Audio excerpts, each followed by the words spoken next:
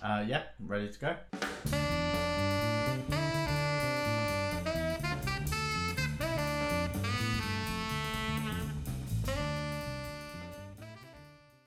Welcome back to the FS Jam podcast. Today we have a very special guest. Sorry, I thought it was Lindsay Tanner for a moment. Tanner Lindsay. It happens.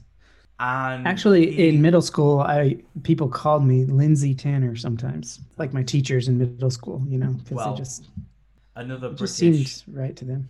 thing is whenever we did the register in the UK, you would always do your second name first. So I was Burns Christopher. Tanner has created loads of open source libraries and I'm excited to dig into them. So, I hear you have your own stack. Yeah. Even named after you. Well, I didn't give it that name initially, if it counts at all. But we know who gave you that name because he revealed this on our podcast. Actually, Swix was the one who came up with it, right? He did. Yeah. There we go. Good old Sean. Currently in the stack, there's 3 main packages of React Charts, React Query, and React Tables. You don't have to use all of them, or you could go all the way in and do. Which one's your favorite one out of the 3? Ooh, favorite? I mean, favorite for different reasons, right? But React Query is great because it's really simple. For what it's delivering to you, it's really easy to use. It's probably the most bang for your buck if you use React Query. I would agree. We use React Query in Everfund, and swapping it out from Apollo was just mind-blowing. As Apollo disappeared, React Query came in, and the benefits were obvious straight away.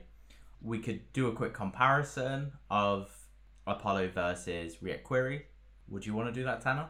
I would love to do that, and then I would love to hear more about your experience. That sounds really exciting. But yeah, high level, React Query and Apollo are actually very similar. They're both server state fetching libraries. And the main difference is that Apollo is just built specifically for GraphQL, and React Query is built as more of an agnostic layer. So you can use GraphQL if you want, but you can also fetch data however else you want, as long as it returns a promise, which is everything these days. So you could do REST APIs, GraphQL, gRPC, whatever you want. You can even do all of them at the same time in the same application. So that's the biggest difference. The second biggest difference that isn't as big of a deal as people think, at least for most applications, is that Apollo, because it's GraphQL centric, it has built-in normalization for all of the cache under the hood. And normalization is really cool. If you can do it correctly and make it easy to use, normalization is great. It can save space on your memory. It can keep parts of your app up to date easier without as much work from you. But the trade-offs are definitely there. It basically means you have to use GraphQL in a specific way if you want the normalization to behave correctly. I think a lot of that is bound to using Apollo's backend as well. Obviously, if you use Apollo on the backend, everything just works really great. Of course, you can use Apollo to consume, other GraphQL APIs, but there's going to be small differences there. That is the biggest difference, is the normalization. There's really no normalization happening in React Query, but the ergonomics of query keys and things that we can talk about later kind of take away a lot of that pain for most people. My benefits with React Query has blown me away from just some of the key functionalities it adds straight away. My favorite one is background refreshing / window focus refreshing. Oh yeah. So if we're deep into Redwood and they use Apollo as default, they have this cool little high order component called a cell, and that handles basically all of the branching logic of a hook in the background. But when you swap it out for React Query instead of Apollo, that cell now instantly refreshes on background. It instantly fetches if you've added the experimental features, and it's just crazy fast. And then the second thing is the prefetching. The caveat is Apollo could have these things, but I never touched them in Apollo. But for example, when you load a table view of 30 records, whenever the user starts scrolling on our application, we then go, quick, fetch the next one. So then as soon as they click next, it's instantly available because it's already been prefetched with React Query. Mm-hmm. I really do love React Query. That's great to hear. I guess you could say one of the best features of React Query are all of these defaults. Yes. In fact, there's a section in the docs that it's the very first section you will hit, and it's called important defaults. Like, before I even tell you anything about how to write a query, it's like, you must read this, because some of the defaults that are I think they're the best features about it can catch you off guard. And you can ask anybody who's used React Query for the very first time. They load it up, they make a query, and they're like, sweet, it's up to date. Whoa, it just updated. Well, whoa, it just updated again. Like, what's happening here? And they don't even know that it's doing automatic background refetching. They don't even know that window focusing is a thing, or network reconnection is triggering any of this stuff. They don't even know about that. And that's why those defaults are important to read. But yeah, it's like designing those defaults to work for the majority use cases. One of the best features, like you said. The only thing that caught me out with these defaults is caching time and stale time. They sound very familiar. Absolutely. Cache time and stale time. If you were to use like more traditional terms here, you could use like max age, right? Is something that people are more familiar with if they're designing regular caching systems. Max age is like this familiar term for those people, where it's like, okay, how long does this thing live? There in React Query, there's more to it than just max age, right? And that's why we split it up into two terms: stale time and cache time. And if we're talking about the most traditional sense of max age, it's cache time. And that's how long does the data stick around in my cache, in my application. And I think that by default is set to 5 minutes, because if you haven't fetched, or if you haven't used data that you fetched for 5 minutes, let's get it out of there. Fantastic feature, in my opinion, about React Query. Highly underrated. It doesn't matter if you're using like Redux or Apollo or like most other systems. They just hold on to data forever. So if your users are in the application for a long time, fetching a lot of different assets, the memory is just going to keep going and going and going, because it's just this never-ending cache. Some of them have like LRUs where they'll just kind of keep the cache recycling. Some of them don't do it at all. React Query's cache time, I think, is a great 90% use case, where if you have data in the cache that hasn't been displayed to the user, because if you're displaying data to the user, it's relevant. It should never be, garbage collected. But if you have data that you're not showing to the user and you don't show it to the user for 5 minutes, then we evict it from the cache. And that's by default. Most people never touch cache time. So if you're listening and you're like, stale time, cache time, do I need to worry about these things? Cache time, you could probably just be like, meh, whatever. Who cares? Yeah, while we're on the subject of caching, we have talked a little bit in the past about Remix. And I know you're pretty excited about Remix, and Remix has a lot of stuff going on with caching. So I'd be kind of curious to get some of your thoughts there, like kind of what it is that you think is exciting about Remix, and if you see any sort of like ways that that's going to work with React Query, and if that's kind of something that you've even thought about at all. The topic of Remix is really interesting. I haven't like deployed any projects with it yet, but I've just been following it very closely. Remix is intriguing not because of what it's doing in the client. We'll start with that. In the client, you've got single page apps. We're doing React Query. There's this concept of like, after you have rendered the app, then you get into this side effect state where you're fetching new data and whatnot. Remix is just completely different because it's kind of a return to, I don't want to say the good old days, because PHP definitely did not give me good old days vibes, but it's a return to the concept that it's okay to run your logic on the server, or to think in kind of a server first way as you're developing. Yeah, and it's okay to design it in kind of like this, I wouldn't say monolith, right, but yes, this very server centric way, and the browser becomes way more lightweight. So that's kind of the concept around Remix, is that you're doing a lot of these things like routing and data fetching and site building. You're doing all that from the server perspective. And to be honest, Remix is probably going to do what server components might do in the future, but do it much earlier, is reduce the need for people to use libraries like React Query at all. I hate to say it, but it's true.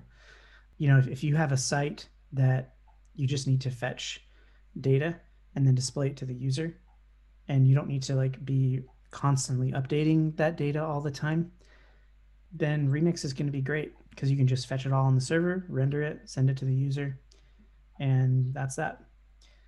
Yeah, you don't even need React Query if you're talking about the core Remix experience. It'll be similar for like server components in React. If you're fetching the data on the server and then you're showing it to the user, at the core of that experience, you won't need React Query to coordinate that fetching. However, there is a caveat to both of those things, and it's if you have data that is updating while your user is on a page, not when they're navigating around or doing anything like that. Like, Remix is heavily founded on React Router version 6. It's very grounded on like the user navigation action to perform a lot of what it does. And that is fantastic because it makes up a huge majority of what people do on a website or an app. They just navigate around. But for apps that need higher levels of synchronization, I envision a future where you will perform a lot of your SSR with something like Remix. Or even as it is today, like people do a lot of SSR with Next. I like Next and I use Next.js right now because it's free and it's familiar and it's common. So that's what I use. And React Query is easy to use with that. You just have to kind of set up this SSR environment with React Query where you're fetching the data on the server and then rehydrating it back into React Query's cache on the client. There is a future where that exists. It already exists for Next, and it probably won't be very different for Remix, to be honest. So if you want to take it to the next level and be updating your data on the client after you've done your server-side work, then React Query is still going to be around for a while. Those are my thoughts. And I also get a similar question a lot these days with server components coming out or being talked about, I guess, soon. And Remix being talked about, it's like, is what's going to happen to React Query? And my opinion on that is that the traditional application that we see nowadays is going to be around for a long time. SPAs aren't going anywhere. Remix is going to have a certain level of buy-in that, we'll definitely integrate with. And same with server components. They're going to turn the ecosystem upside down. Yeah, I definitely don't see the need for data fetching libraries going away anytime soon. I still see the need for that continuing to accelerate. So those questions usually come from people who are afraid of technology changing yet again, and it will change, but it'll just be more eventual. As of today, I think, honestly, I'm biased, of course, but I think the best and easiest data fetching experience today is still just spinning up a React application using your favorite CLI tool and popping in a React Query and going to town. SSR, obviously React Query has the ability to do it, especially with Next.js, but you've also added a quick tutorial on how to do SSR without Next. Mm-hmm. Why is that interesting? Is Redwood.js is getting pre-rendering of their own in the next few updates, and my busy brain wonders if they could be combined to pre-fetch like a marketing website in Redwood using React Query. Yeah, that second example, I know the documentation page you're probably looking at, and that second example is very raw. Like it looks like it came from an Express app, Yeah. and it's that way on purpose, so that you can see the lowest level APIs that you need to implement it. Theoretically, whether it's Express, Redwood, Next, Remix, yeah, you can implement it into anything. Oh, stale time was another thing that I think we might have glossed over a little bit. Yes. But really quick. Caching time. Cache time. In the background, i.e. Yeah, just let it do its thing normally. And stale time, though, is completely different. Time is completely different. It's like it's kind of like, think of it kind of like a max age, but instead of a max age for kicking something out of the cache, it's a max age for refetching it from the server. It's kind of like, how long are you willing to let your data go before you need to fetch it again from the server?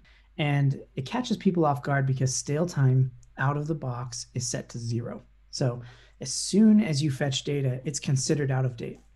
And this is really aggressive. I know it's really aggressive, but it makes a lot of sense when you're just getting started, because you just want things up to date all the time. And usually the cost of a network request is not that costly, to just kind of be fetching from the server all the time. If it's bringing down your system, or it's bringing down your client experience, you have bigger problems. You want to optimize where you can. And so I give people the example of like fetching a Pokemon. This is usually an example everybody's familiar with. Hey, let's fetch a Pokemon. Okay. How often do you think that Pokemon data is changing? Probably never, right? Once every year when they add a bunch of new Pokemon. Right.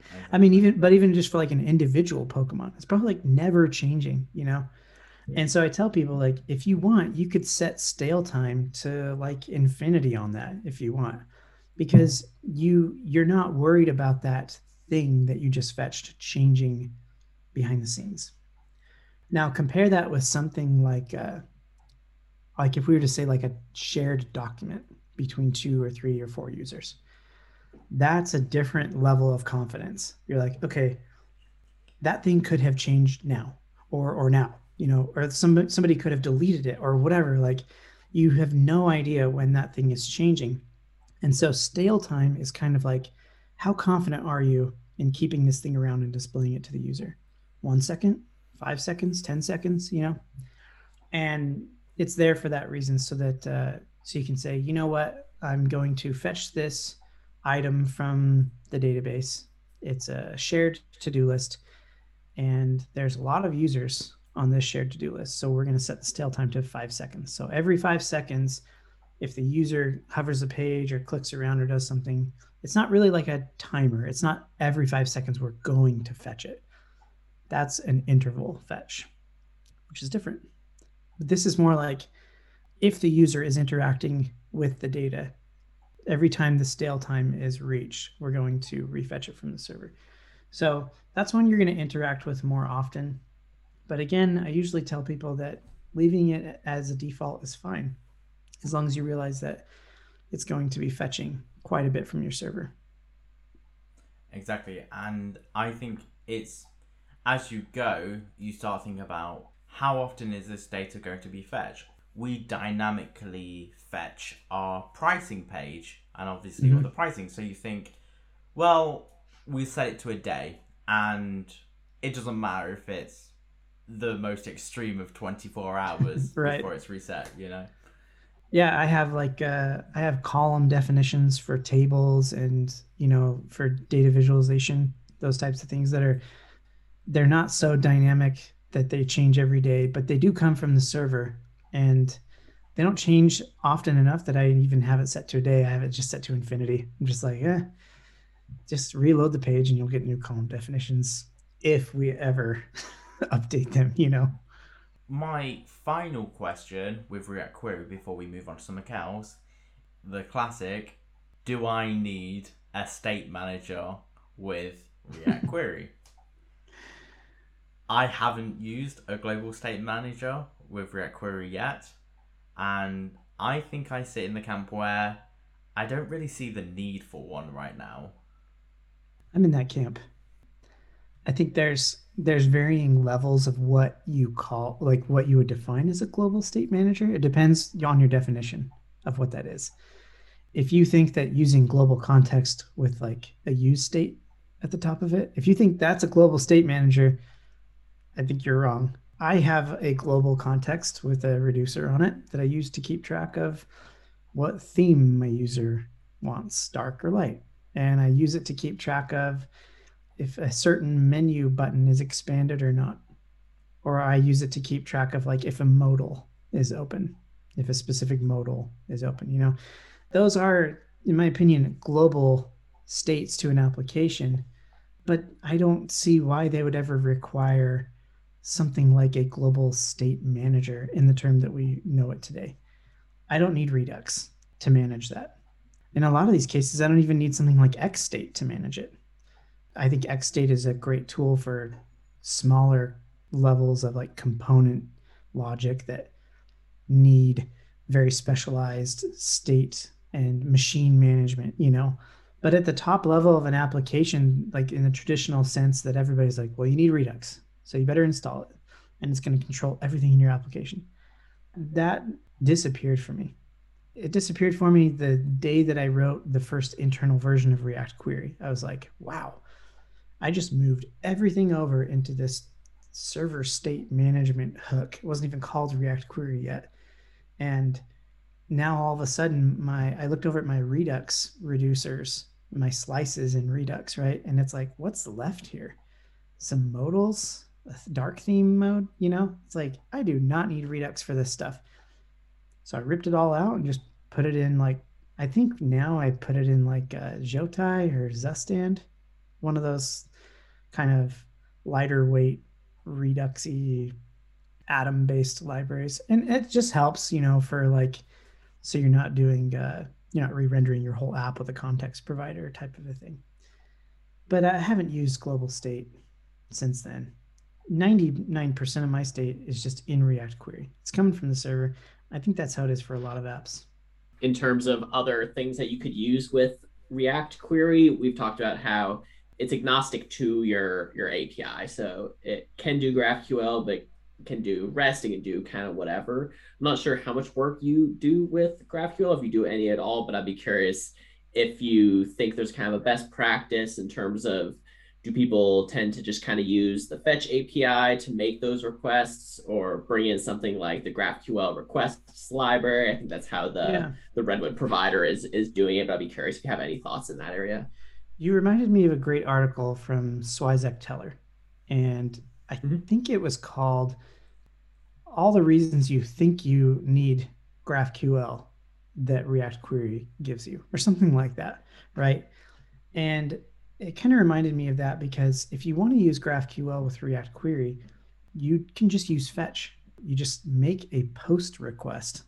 It's an HTTP post, and you post with your query as like a template string, you know, which is a body to a GraphQL endpoint, and it just works. Like, people forget how simple things can really be. And if you're not comfortable doing that, then the next step above that is like using something like GraphQL request from the same people that built Urkel. It's from Formidable Labs, I think. I'm not sure. But GraphQL request is a super lightweight wrapper around fetch that's just like, hey, here's... Yeah, GraphQL request is actually from the Prisma people. Prisma, that's it. Okay. Yeah. It was not Formidable Labs. Yeah, but you're right. Formidable does Urkel. Yeah, there's all these right. around the same kind of companies. There's not Prisma. A lot of them. Prisma does it, and it's great. You can hook up. You just use GraphQL requests and create a new client. Use that client inside of React Query's fetch functions, and you're golden, right? Sure, you're not getting like all this fancy, crazy normalization that you would with something that's full buy-in on GraphQL. again, trade-offs to discuss there. But yeah, no, I totally agree with all that. I think that's fantastic advice, and yeah, the exact same kind of sense I've gotten from this space. yeah, I think most people who are used to Apollo or used to Urkel or something like that, they switch to React Query, something like GraphQL request, and 90% of the time they're happy, unless they're heavily using subscriptions, which we can also talk about, or they're heavily relying on normalization, which in my opinion, you shouldn't rely on normalization. It should just kind of be an optimistic performance optimization. But yeah, most people are happy. As the stack is, there's the 3 libraries. We've spoke about React Query, and there's 2 more. The next one to talk about would be React Table. We use this in Everfund as well, and I have good thoughts about this one too. My favorite thing that it allows us to do is easily select rows and then do an export function built on top of that. It just made that a lot easier. Yeah, makes a lot of things a lot easier. It's definitely a unique approach. When did you start using React Table? Did you start using it in version 6? It's less than 3 months. So we actually talk about the history of some of these projects and kind of how long you've been working on them, how they kind of fit together. I think some of our listeners will already know that there'll be some others who are kind of hearing about these for the first time. Yeah, quick recap on React Query then. It's only been around for a little over a year-ish.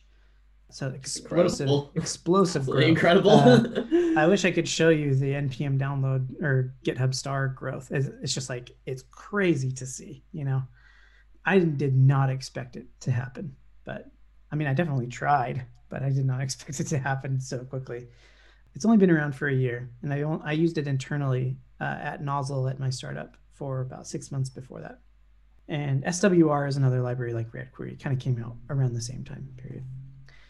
React Table is one of my oldest libraries that I'm still maintaining publicly. It's been around for 3 to 4 years, maybe 3 years. But it was kind of like that first library that I wrote where I was like, this is going to save people a lot of time. It's going to save me a lot of time.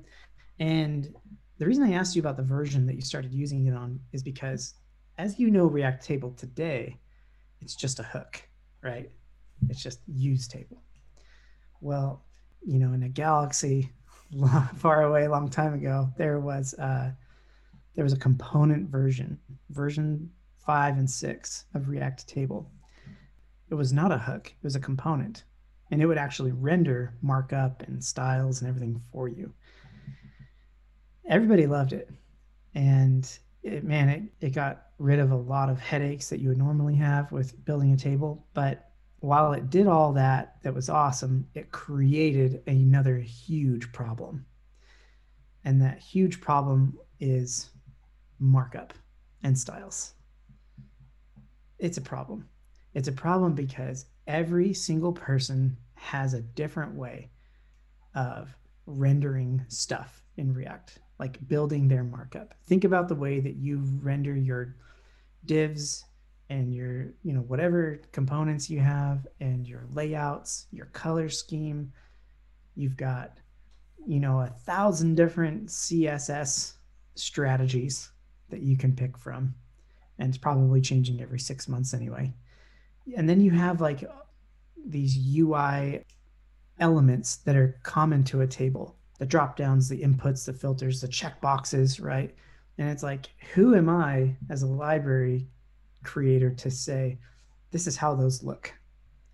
Then you start getting into, well, now I got to provide themes. Okay, now I need to provide a way for you to edit the class and the style tag for every single one of these elements that I'm creating. Oh, you want to replace the entire element yourself? Well, now I have to offer a way for you to do that. Once you provide markup to people, they're going to want ways to customize it from end to end on the spectrum and completely get rid of it or replace it.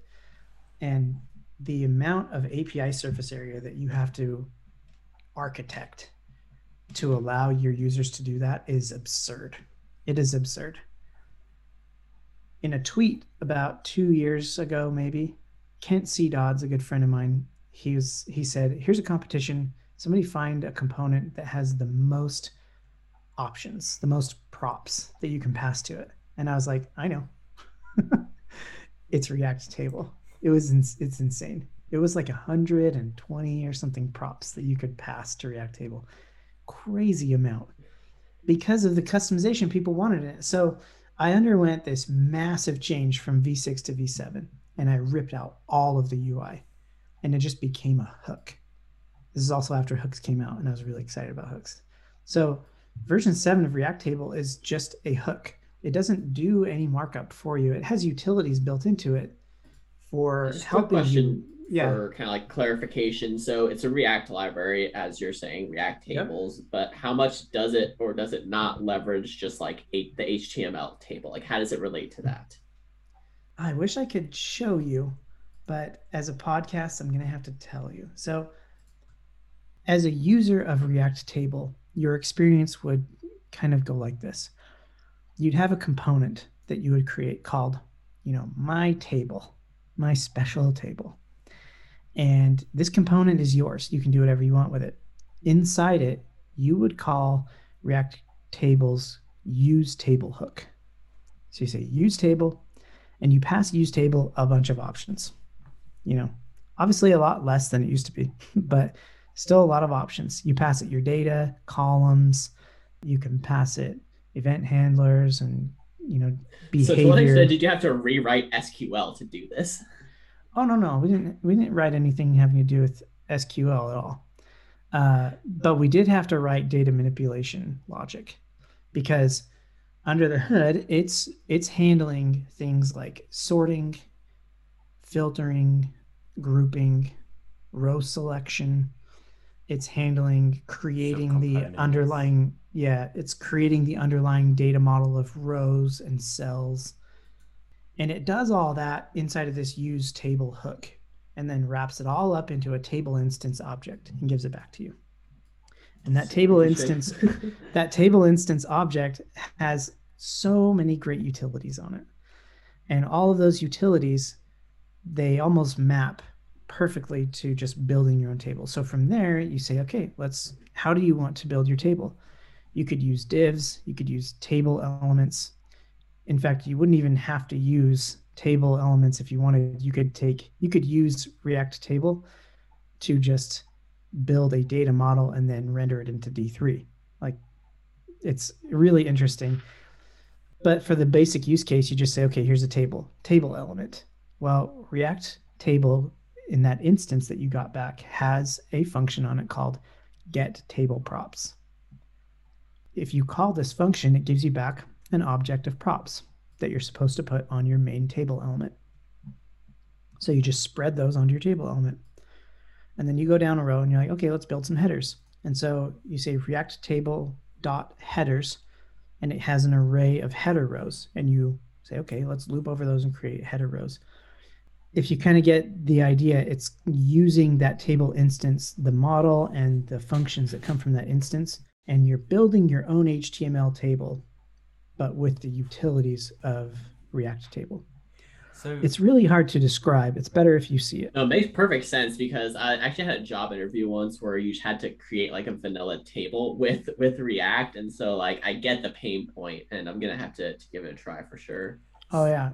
If that was like a take home for like a job interview, you could have just been like, use table, here are my columns, here's my data, and then render like a simple HTML table and wire it up to React. Yeah, and the constraints were you can't use a library for that exact reason because they knew there were already solutions out there and they wanted to make sure you actually could do it yourself. And it's like, I understand that thought process, but at the same time, it's like, if you have a tool that can solve a problem, isn't that what you want?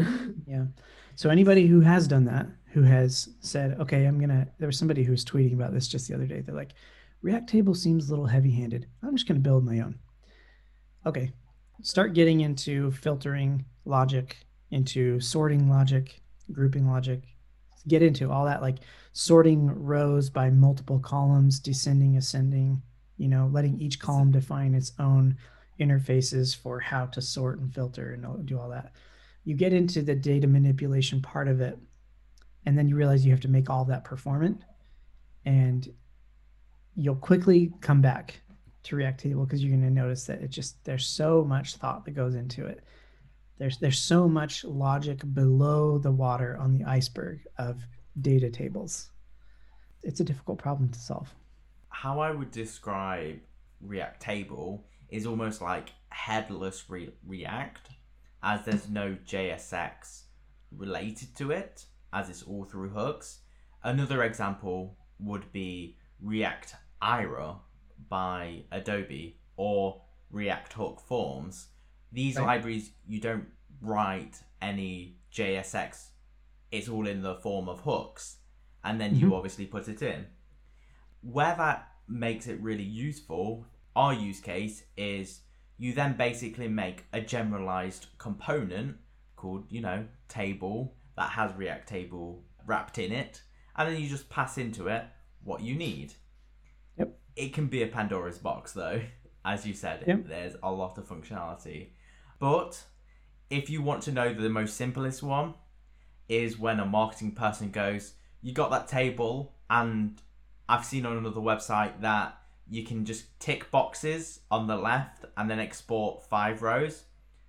Just use React Table. It will save you. And I love that you mentioned headless. That's exactly what it is. It's headless UI. It's UI component logic. Bring your own markup, bring your own styles, right? And at the end of the day, it will save you. It might feel more painful in the first 5 minutes because you're like, wait, I have to build my own table, like elements. I have to do all my own stuff. I have to build my own styles for this table. And it's like, yeah. But once you get over that hurdle and you realize that, oh, wait, I can just use whatever component library I want. I can use whatever styles I want. So if you're building, say, heaven forbid, a Material UI app, and you're like, I want to use the Material UI table styles, you can. You just pop in the Material UI markup components and wire React Table up to it. You could do the same thing with Bootstrap, or just build your own. So what kind of styling do you like to do? You kind of danced around. It doesn't sound like you're very committal in terms of what styling library you like, but do you have one that you're interested in? I build my own. I like to. There. Yeah, I like to build my own. At least for Nozzle. Styled components, twin.macro. These are what I use myself. I sound like a nut job when I basically say Tailwind in JS, right? Yeah, it's Tailwind in JS. It's perfect. It's perfect, but you sound crazy. It's TWIJ. Let's see.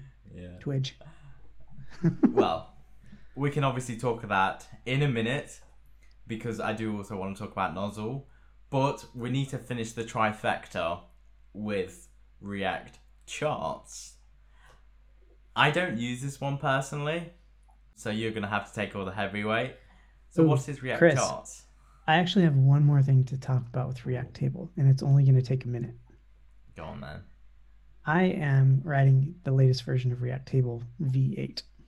I'm rewriting the entire thing in TypeScript with a typed plugin system. And it's going to be 10 times better. Just, generally. But that's it. That's all I wanted to say. I don't know if you know this, but Chris likes TypeScript. I know he does. And that's why I want to say it. But It's one of the hardest things I've ever done because library TypeScript is 100 times harder than app TypeScript, which I've never even written app TypeScript, to be honest. I just know library TypeScript. But it's so exciting, yet so difficult.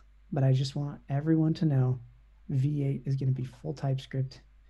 It's going to be crazy awesome. It's going to be a new gold standard for table manipulation library. And it's going to be powering one of my newer projects that I have not really teased very much yet, but it's going to be called React Table Pro, which is going to be basically, it does everything, including UI, everything. So it's going to be fun. If I had to do all that work, I would want to make sure people knew about it as well. I'm sure that took a ton of work to do that. So Chris, think about all the work you've done to create that UI, that beautiful UI for React Table. Well, I'm going to handle that too. Well, I would say, how do you get access to it? But it's probably going to be GitHub sponsors first, and I already sponsor you, so maybe I'll get early access. Yeah. In fact, if you are, I think, a bronze tier right now or above, 10, I think $10 a month. I think I am. The bronze tier is 100.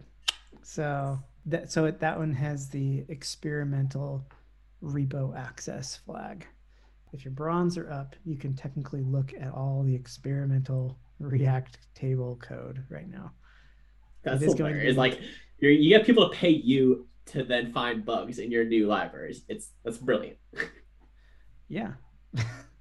But I mean, it's also if you want to have a say in the way that the library is built, then you got to be able to look at it.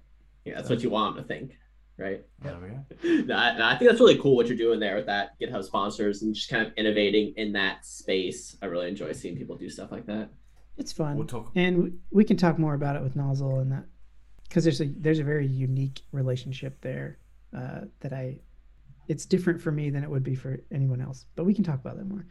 Back to React charts. I want to finish the trifecta. Well, the current trifecta. Yeah. Maybe more will come. But React charts. To what I understand of this, it's like a headless chart library, kinda, as well. This one's not really headless. This is like... No, it's not. This is basically... So I worked on Chart.js a long time ago. I built version 2.0 with a friend, Everett Timberg. We took it over when it was basically abandoned by its owner, and we rehabilitated it and built version 2.0. Became a very popular library. It already was.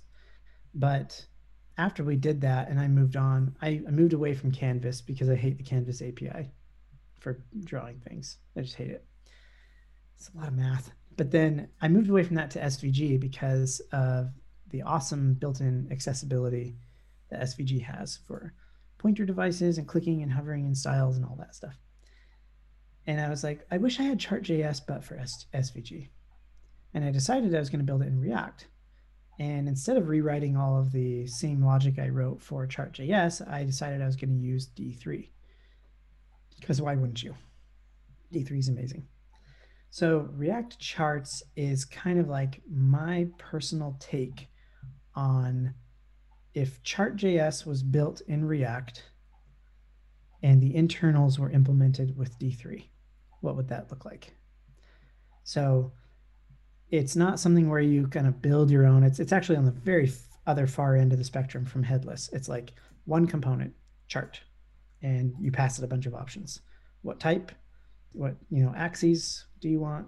Where's your data? You tell everything that you want it to show, and it's just kind of one component, and it does it all.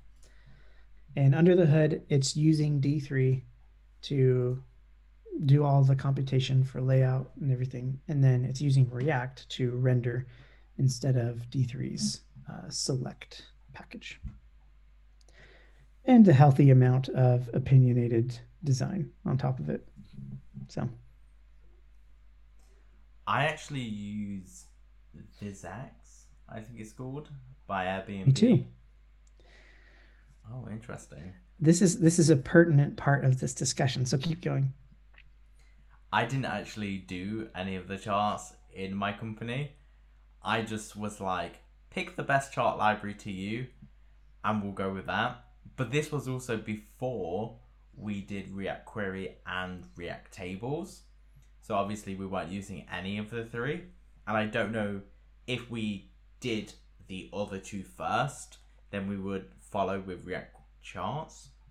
So the true question is, why do you not use your own library? I do use my own library, but it doesn't cover all the use cases. So there's actually a good example on tanstack.com. If you go to tanstack.com, scroll down the page, you're going to see an OSS sponsors section. It's got a lot of little bubbles, people's heads in them from GitHub and whatnot. So that bubble packing algorithm and the API around it, the bubble packing algorithm comes from D3. The API around it is actually VisX. And I didn't want to build that into React charts. That doesn't make sense. That's not a very common chart type to put in there. React Charts is designed to just really simple use cases drop in, and it's so opinionated that I don't even supply a pie chart or a circular chart component, because pie charts are the devil, if you didn't know. But they're the most impossible charts to like reason about and read. And when you show them to people, they just get confused or make bad assumptions about their data. So you can't even do a pie chart. It's just like Cartesianal layout charts in, bars, lines. That's very interesting that you're making opinionated choices, not just about how the library is supposed to work, but actually how the data is going to be visualized. And I think that's probably the right way to go for someone who has that kind of experience. So what is your kind of experience with this whole data visualization stuff? Because it sounds like you've done a lot of this kind of like chart work. I'm kind of curious, is this something that you picked up to like client projects, or like how did you kind of get into like the charting area specifically? Because it's fairly niche. Nozzle is definitely one of the reasons that I'm in it, is because we have a lot of data. We have dashboards. We need to display that data to users in a really good way, really easy way. And I'm very like conservative with the way that I think about data visualization.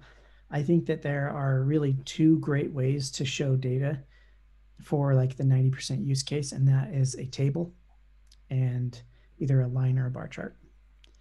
And if you have a hard time displaying your data in any of those formats, then you probably need to look at your data again, look at the way that you're designing it and wanting to show it.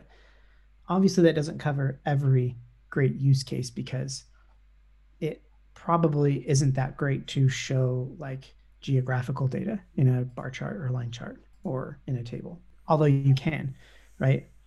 It's obviously not a rule, but to me, it's a guideline that if you can't display it in a good way in the really raw, primitive, data visualization elements, then you probably need to rethink how you're doing it.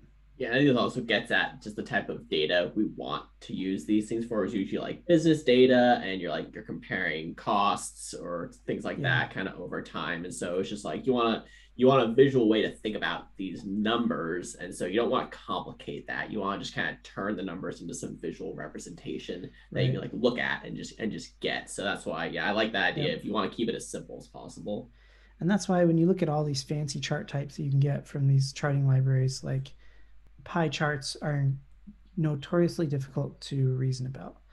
Radar charts, I can't even understand why radar charts exist. Also with polar area charts, it's like a lot of these circular charts are just terrible, in my opinion. Yeah, it's data visualization people who are getting a little out of hand. Gauges are hard to reason about, like when you compare them to just a regular progress bar. You start getting into like nested donut charts. What the heck? Like, you're just going to confuse your users at the expense of like, you're going to be looking cool. Like, it'll look great. Throw a dark mode on there with a couple of nested donut charts, and wow, it looks sexy.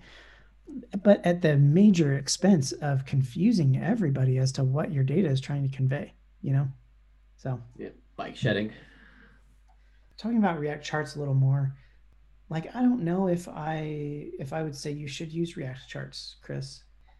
It's kind of more like a little bit past experimental stage for me right now.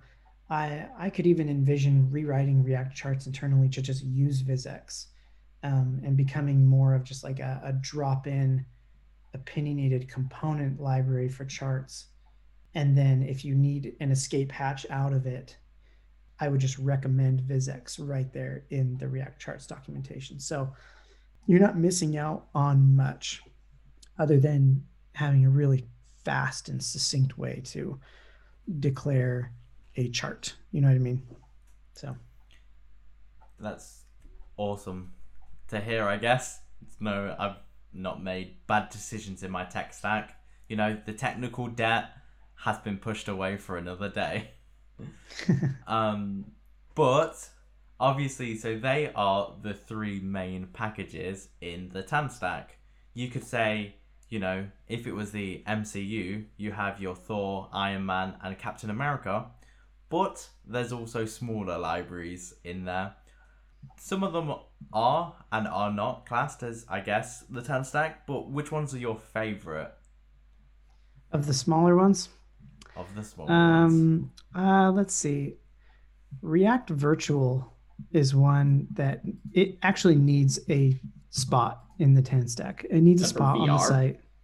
No, it's for virtualization, which is, wow, we could talk about virtualization for like probably an hour. For virtualizing scrollable elements specifically. So when I hear virtualization, yes. I think VMs. I'm like, you're definitely not talking about VMs right now. No, we're talking about like windowing, DOM windowing, and virtualizing scrolling type of stuff.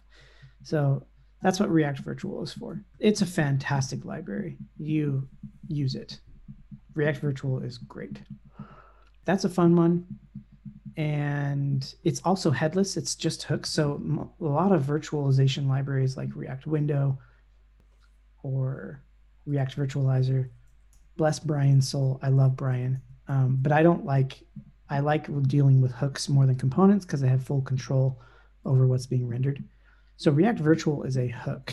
Basically, same concept as React Table. You just call it with some of the information that it needs, which like really all it needs is like what's the size of your, like how many items are in your virtualizer, what is the parent element, so you pass a ref to it for the parent element that it's going to be inside, and then you can pass it things like how to estimate the size of each element, and then it gives you back, kind of just like React Table, it gives you back this like virtualizer object, and on that virtualizer object, it has like some styles and all of the virtualized items with, some of their properties. Like each item has an index and a size and like the start range of where it is like in the XY coordinate space. So it's really pretty neat. If you just go to the sample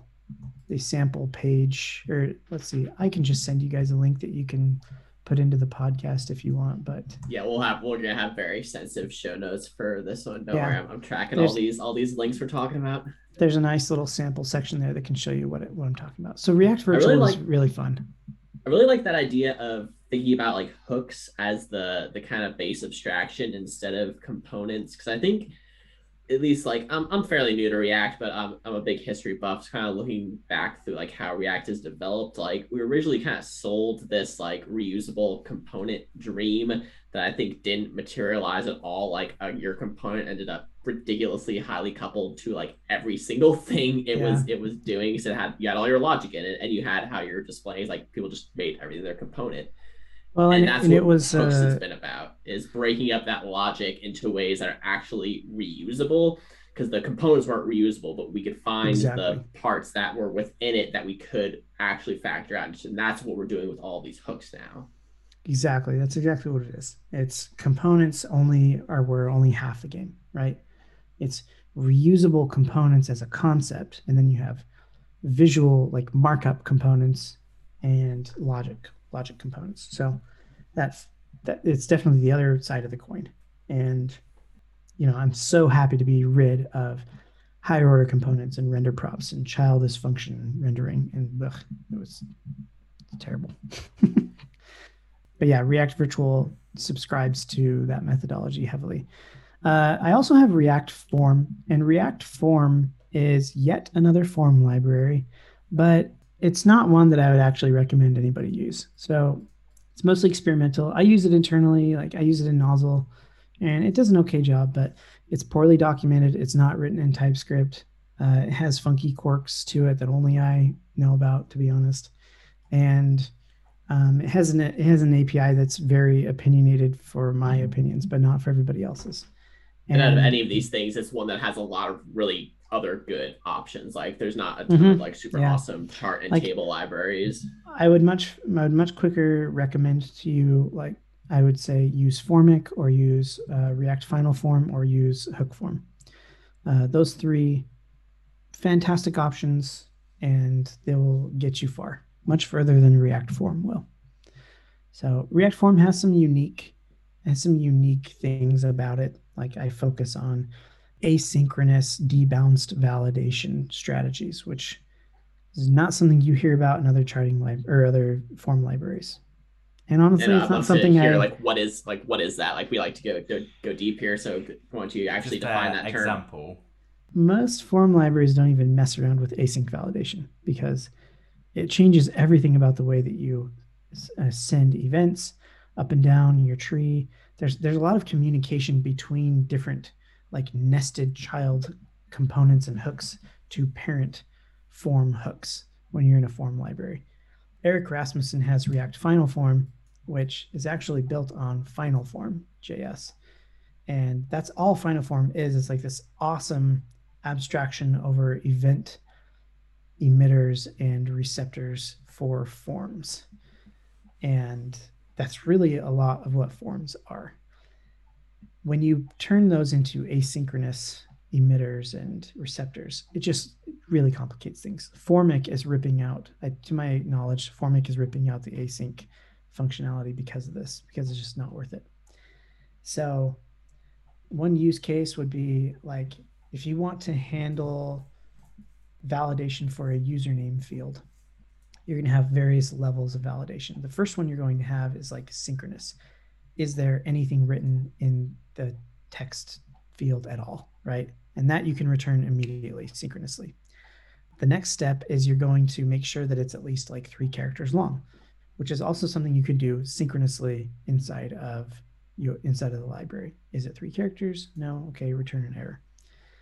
If it passes those tests, then you might want to put it into a pending state and check server side to see if the username is available, right? So it passes all those tests. They've typed in 4 characters, and you go, it puts it into a pending state, and now it's asynchronous validation. You're checking the backend to see if username is available and if it's okay. Well, that works great, but then what if the user keeps typing? Are you firing off 5 or 6 requests to the backend to check username, to check the username on the backend to see if it's valid? So then you have to start thinking about debouncing. And debouncing that input outside of the form can get a little funky, right? Like you have to listen to that form state outside of your form. You have to debounce the asynchronous effect going out. So that's the use case that's built into React Form, is that you can synchronously validate, and then you can also, and if everything passes fine, you can then asynchronously debounce further validations to the backend and have it all come back and kind of resolve. It's a huge edge case, probably not a lot of people experience, and the entire library is architected in a special way for that one stupid edge case, which is one of the reasons why it's not the best option out there. So my other library that I have used, I would say my Hawkeye, would be React Range. Is it just? I think it's just React Range. Is it React Ranger? Ranger. That's it. Yeah. React Ranger. How many libraries do you have, dude? I only have one more after this that I'd really want to talk about, but React Ranger is fun. Again, it's a headless hook. It's a lot of fun to use, but it's built for building range sliders. So you can do single button range sliders. You can do multi-button range sliders for creating range boundaries. And this, for people who aren't kind of seeing this right now, I'm looking at it, and it's basically like you think of a volume control on YouTube. That's kind of what we're talking about, right? Like a volume control, or like if you want to say, numbers between 20 and 80, you could put 2 buttons on a slider, and they could drag like the minimum and maximum type of a thing. Or my favorite one is when a company does quantity-based pricing, and they go, oh, this is how much it is as the scale goes upwards. So you pull the range value up and down. That's actually can be quite complicated to code. Mm-hmm. Yep. And this is trying to solve that issue. There's just a single hook called I think it's just use range.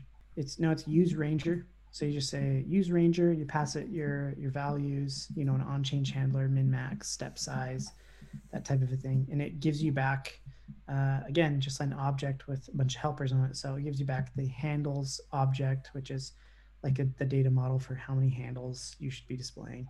Each of those has prop getters on them. There's a get track props. So, you build your track and then you put the track props on it. It kind of just handles all that for you. It's really pretty nice. It's one that's easy for me to forget that I have, but I really do like it. It's only got 213 stars. I don't market it very much because it's not like a massive use case, but it is a lot of fun. So what's the final library? Final library is a really small one, and I don't know really anybody that even uses it, but it's called Swimmer. I looked this one up earlier. Yeah. It's interesting. It is interesting. So basically it's like a pooling or throttling utility for asynchronous tasks. And there's a lot of libraries out there that have similar functionality, like RxJS is one of them, right?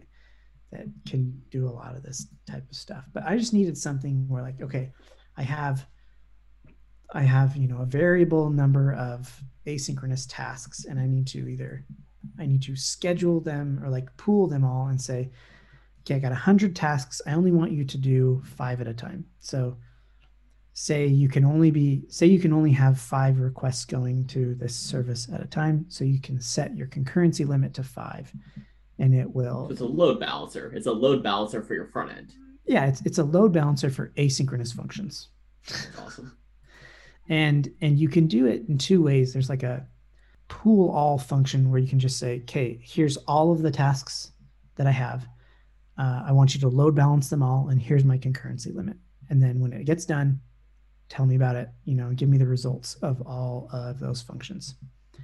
And you can listen to events for tasks as they complete, kind of handle them as they complete, or you can just wait until they're all done. And that's kind of like the pool all function. Then there is there's like a lower level pooling utility where you just create a pool. And a pool is just like a queue. It's like a task queue where it kind of is just always running and always listening. So you can say, here's a task queue and its concurrency is 5. And then from after you've created that pool, you can just like start giving it new requests. So you can be like, okay, add 50. And then a couple seconds later, you can be like, oh, add 100 more, add whatever, and it's going to just keep managing that concurrency and notify you as those get done. Well, you've had the TypeScript port waiting in your issues now for 3 years. I think I finally have the skills to make this happen. To pay those bills. Yep. To finish it up. So you could say this has been a whistle-stop tour of the Tan stack. It's super interesting, but you dog food all of these libraries. And if you don't know what dog fooding means, it's where you're using it yourself to build and also do other things with them, as you do in your startup. So what is Nozzle? Nozzle is 6 years old, I think. And when we started it, our goal, which still remains to this day the same goal, is to basically reverse engineer Google search results. So I know that's a mouthful, but what that means is that in every single company that's worried about marketing out there these days, you're going to have a team of SEOs, like search engine optimizers. These are people who all they care about is just writing content and making that content rank them higher on Google or Twitter or wherever, And part of that marketing team's tool set is something called a rank tracker. So if I was, let's use TanStack as an example. I want to market TanStack. And so I have like 65 keywords in Google that I care about, 65 phrases. It could be like React Query Versus, best data fetching library. Like there's just a bunch of these phrases that when somebody types those phrases into Google, I want my stuff to show up, right? And I want to be higher than everybody else. So I could take those phrases, put them into Nozzle, and Nozzle will then go and track. It will go and record or harvest all the data from those search engine results, either hourly, daily, monthly. We can do it however often you need, and take all of the data from that search engine result page and turn it into just numbers and measurements and metrics. We take all that data, stuff it into a massive database in Google BigQuery, and then we do a ton of data visualization with it and give you unlimited access to it. So a good example is I'm tracking these 65 keywords for TanStack. I can go into the React Query keyword and I can see who is ranking the highest for that specific keyword. I can see who my competitors are in Google, where they're ranking, why they're ranking high. Maybe it's because they have a video result. Maybe it's because they have a new blog post that pushed them up, 5 or 6 ranks or whatever. And, we have metrics and data that not a lot of other rank trackers have. We have like down to the pixel measurement. So like think about when you type something into Google and you're looking down all the results on the page. When you click on one of those results, that single result, we know how many pixels from the top of the screen and the left of the screen that result is. It's very granular.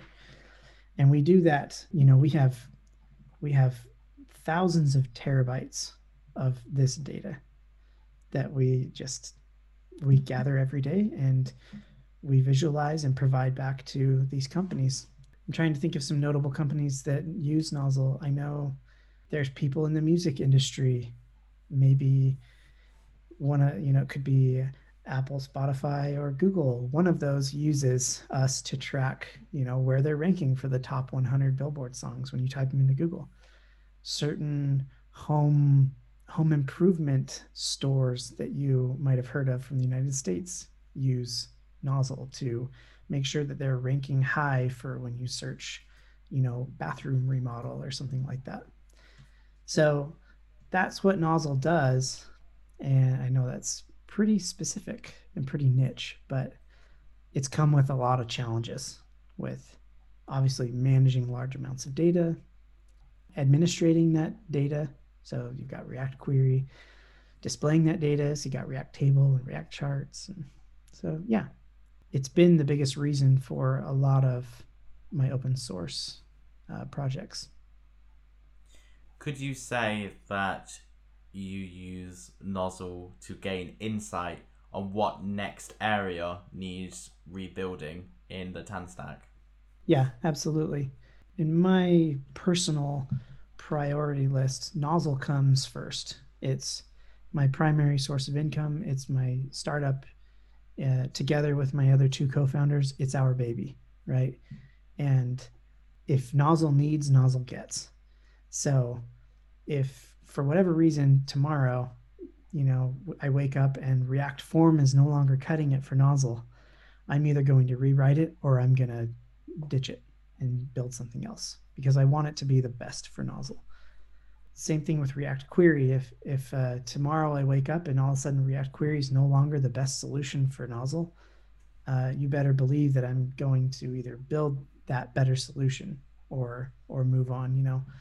And I think that's one of the things that makes my open source libraries a little different, is that I'm not just building them for open source proliferation. I'm not just building. I was gonna say you have a really interesting model, because the way I think about it, you're doing open core inside out. Like open core is usually you have this core that's open source, and you build services on top. But you have a core of a service that you're building open source libraries around. So it's inverting the model entirely. And so the product is what drives the open source instead of the other way around. Mm-hmm. And yeah, it's really cool. I don't know many other people who are doing it.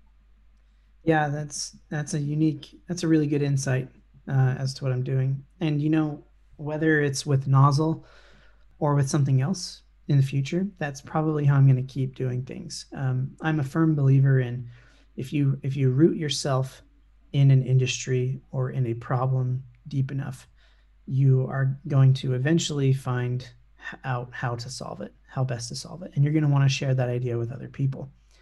So by rooting myself into the problems of Nozzle, I've discovered the needs of many other SaaS products like Nozzle, and those open source libraries have definitely come from that problem space. You know, we could sell Nozzle someday, and that's probably the best reason to explain why they're different. I've been asked, why aren't these open source libraries part of Nozzle? It's like, well, because if I leave Nozzle, the open source libraries, they're going to need a maintainer, and it's me. That's unique, mostly because I'm a co-founder, and I feel bad using my situation as a cookie cutter example for other people to follow, because it's a unique position. If I were an employee at a company building open source software, I likely wouldn't be able to own it myself. It would probably be owned by the company. And it's just because I am a co-founder and my other co-founders, are okay with it. I own the open source that I build while I'm doing Nozzle, and that's okay, right? And that's another big reason of why I'm able to build all my open source, is because I have this awesome startup that is doing well and sustaining me, and allowing me to not have to stress about open source to feed my family. You know what I mean? That's a big difference, is that people who want to do open source full time, they want to build open source so that they can get the most money out of it as possible. I like getting money out of my open source. I like, earning, a side income on it. Keeps me motivated, keeps me honest and wanting to make the libraries better. But I am very, very glad that it is not my primary source of income. Maybe it could be someday. And I'm trying to use that position of like privilege to make the open source career space better. You know what I mean? It's not do or die for me if open source sustains me or not. And that also makes me a great candidate to try out new things, to, take big risks in using GitHub sponsors, or to take big risks in building a whole new library that may or may not be the best, library out there. But yeah, I bet there's a lot of people who've been listening to this episode and thinking, I'm so glad there's someone out there thinking about these problems, because who has time to think about async debouncing their forms? Not a lot of people. So I think a lot of people are very thankful that you have found this way to channel all of this work and all this kind of thought into these libraries. Yeah, and I'm I guess continuing that thought process a little bit, is like these libraries are also part of like my personal brand. You know, my personal brand is to me, and should be to everybody, it's bigger than your company that you work for. It's bigger than the startup that you have, or it's bigger than whatever side project you're working on. Your personal brand follows you for everywhere for the rest of your life. And by working on these open source projects and maintaining them and making them as good as I can, that's a testament to my personal brand. So that's another big reason why I do it. As a entrepreneur myself, a technology founder of two, what you say really does resonate. And when you're a founder, it puts you in a privileged position to, you could say, stand out more, bring personality to a company. As you say, it's quite easy to look at VizX and think Airbnb built that. But how many people in Airbnb really built it? Airbnb didn't build it. They paid people to do it. So it's a really interesting perspective on how we can keep open source going, because open source is a marathon at the end of the day. It's not a sprint. No. Yeah, and I think you just reminded me of another interesting angle I have on it, is that my open source libraries have like allowed me to like get to know a lot of people on the internet. They've allowed me to increase my reach and my input for like my network. Basically, I know so many people on Twitter now, so many developers through GitHub because of my open source work. And that reach is something that like I've been able to put to good use for everything that I do, for my startup, for reaching out to companies who love my open source software, who also would probably really need Nozzle, or reaching or finding companies who need very specific help and support for my projects. I'm able to help them out personally and make a little bit of side cash here and there, and that's been really fun too. And it also has helped me explore new avenues of career path. Like I built a course for React Query. I can tell you firmly that I do not want to be an educator. I don't want to build courses anymore. But I did it. I built it. Pretty specific skill set, yeah. Yeah, and I'm going to leave that to the other people to do, because it's just not something that I particularly enjoy. But it allowed me to do that and kind of give it a good run. Closing out here, why don't you just, if you got anything you want to add, Chris? Then we should probably get his connects and all that. We're about out of time here. I obviously have so much that I could talk about, and we share a lot of favorite libraries. But as a closing statement, what other libraries do you use in Nozzle? Obviously, Twin.macro is one of them.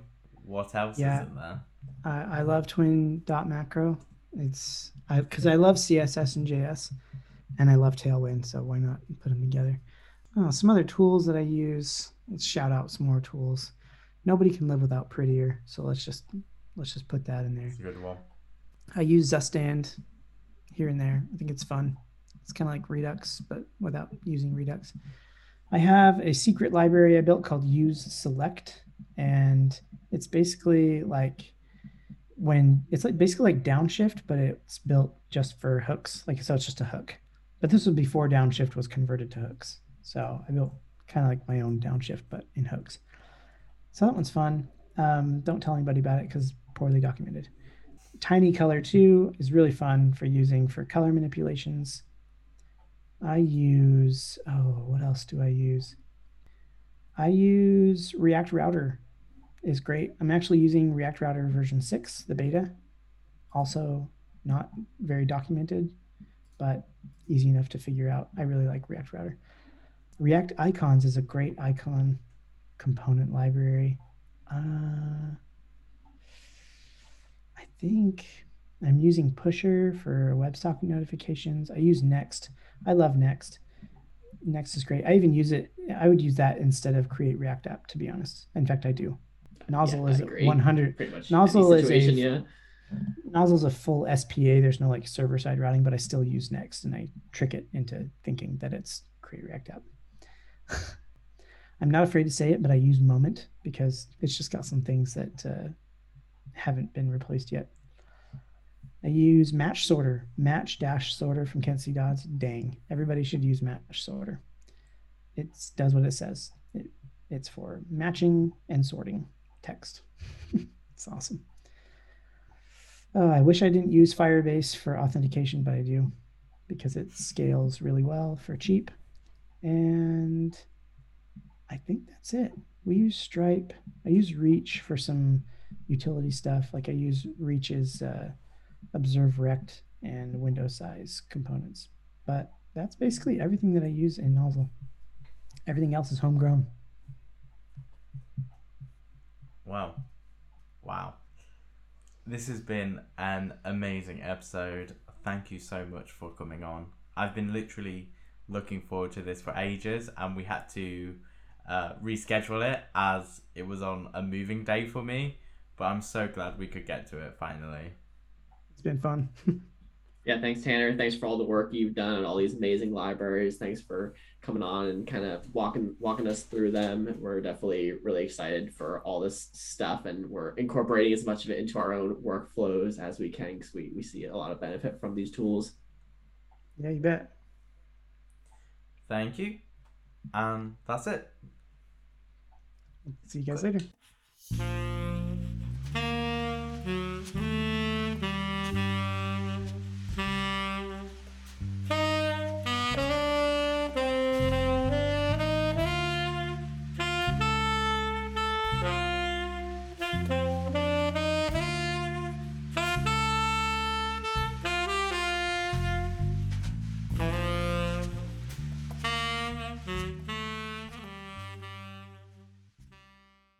What the heck?